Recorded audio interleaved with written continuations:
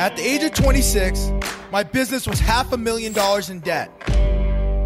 As an entrepreneur, you get pushed around. The question I faced was, how would I crawl out from underneath the debt and grow my business? The exciting part is, I have a multi-million-dollar business now. But the truth is, there is no perfect entrepreneur. Join me and follow along as I share with you the mindset and business strategies needed to grow any company. My name is Oliver Fernandez. Welcome to the Imperfect Entrepreneur. How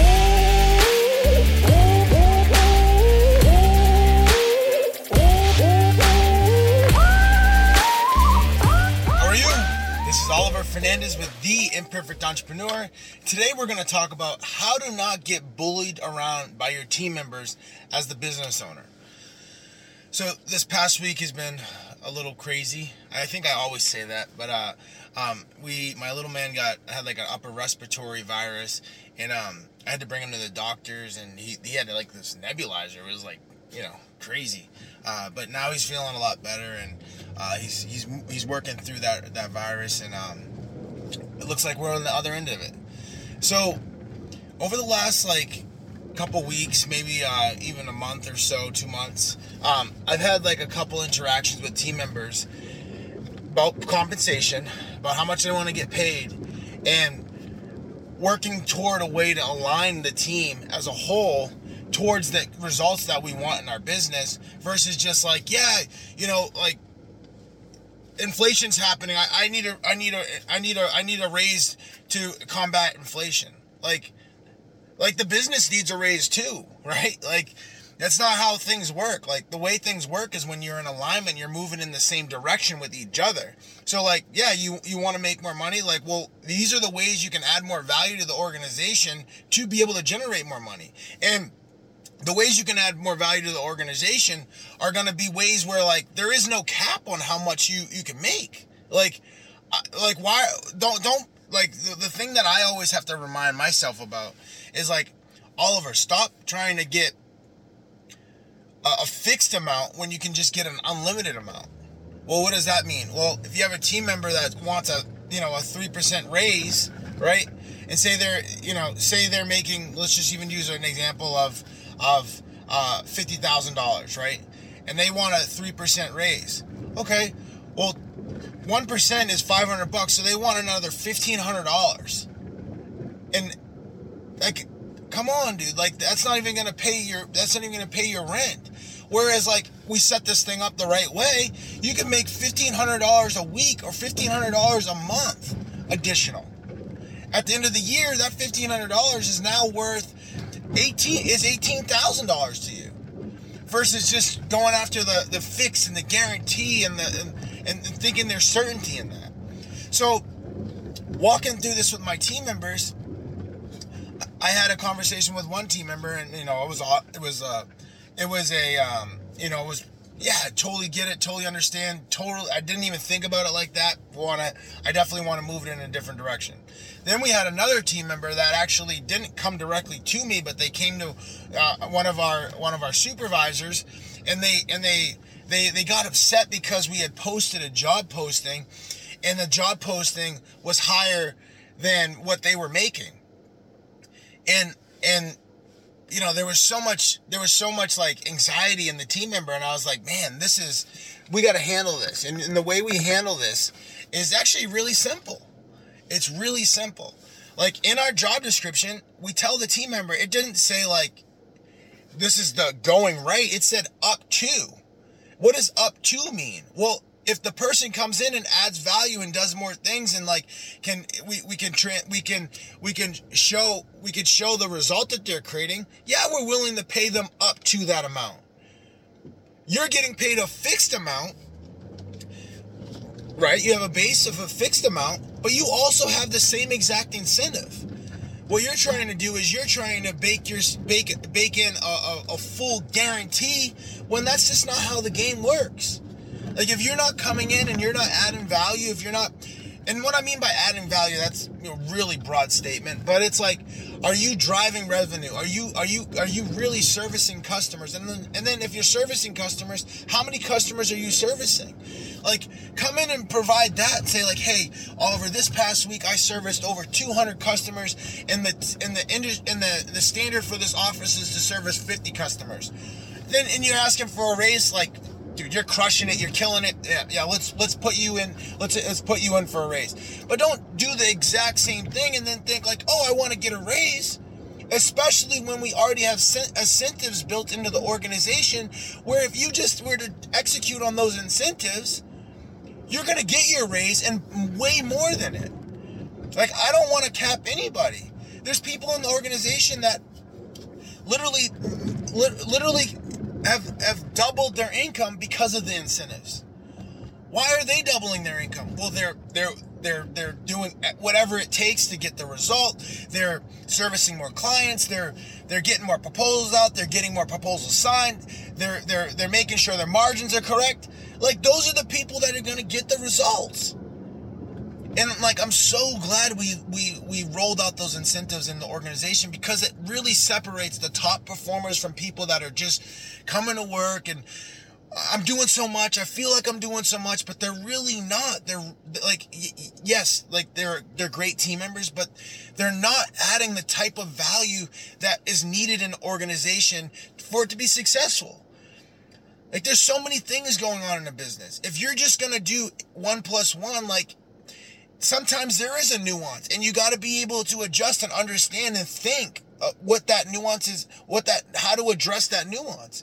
And if you're not, then like, don't get mad at the organization. Don't get mad at me. Don't get mad at the rest of the team members that are doing those things, and then being able to align their financial goals with their personal goals, and they're actually hitting them because they're doing the things that the organization needs to do.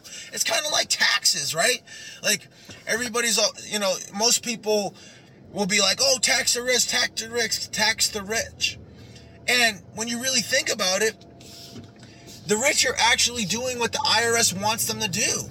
They're investing in solar and getting tax credits. They're investing in housing and getting tax credits. They're doing these things that the IRS is telling them to do legally to reduce their taxable income. And if someone's not doing it legally, ethically, or morally, then great. Yes, I agree. That person needs to be put in jail.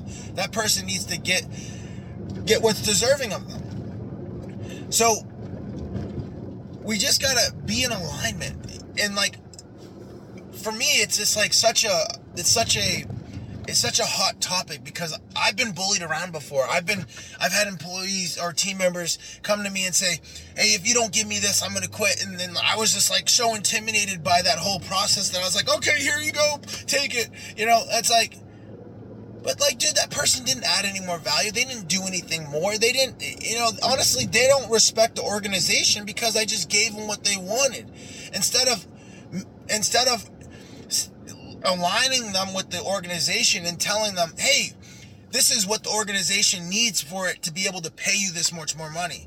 And then them doing it, and then them getting paid that money. Now they feel good about it. Now they feel like they actually deserve it. Right? Whereas, like, sometimes you get people in the organization that say, I deserve to make just as much as money as what you've posted online. I've been here for 8 years. Well, have you been doing the same thing for 8 years, or have you continued to add value each year you've been here? That's the question you really need to ask yourself, instead of saying you deserve more money. You need to ask yourself, have you been adding more value every year you've been in the organization? And then is that value that you've been adding, how is that translating into results in the organization? If you're just working more hours just to work more hours, like, that doesn't translate into results. Like, are you actually producing a result in the organization? More customers, more satisfied customers, more proposals, a higher margin. What are you doing in the organization that's actually adding value? And then we can talk about raises and making more money. all of those things. I had another team member that, like, literally, I want $250,000. Like, dude, like, I'm excited for you to make that. I want to show you how to make that. I cannot wait to show you how to make that, right? But at the same time, we need to build something for you to be able to make that, right? It doesn't just happen overnight. There's a process to that. And I can show you exactly what to do to make $250,000.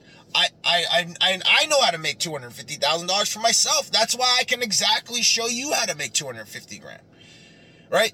And what are we going to need? We're going to need way more project management out of you. We're going to need you to be over a bunch of projects.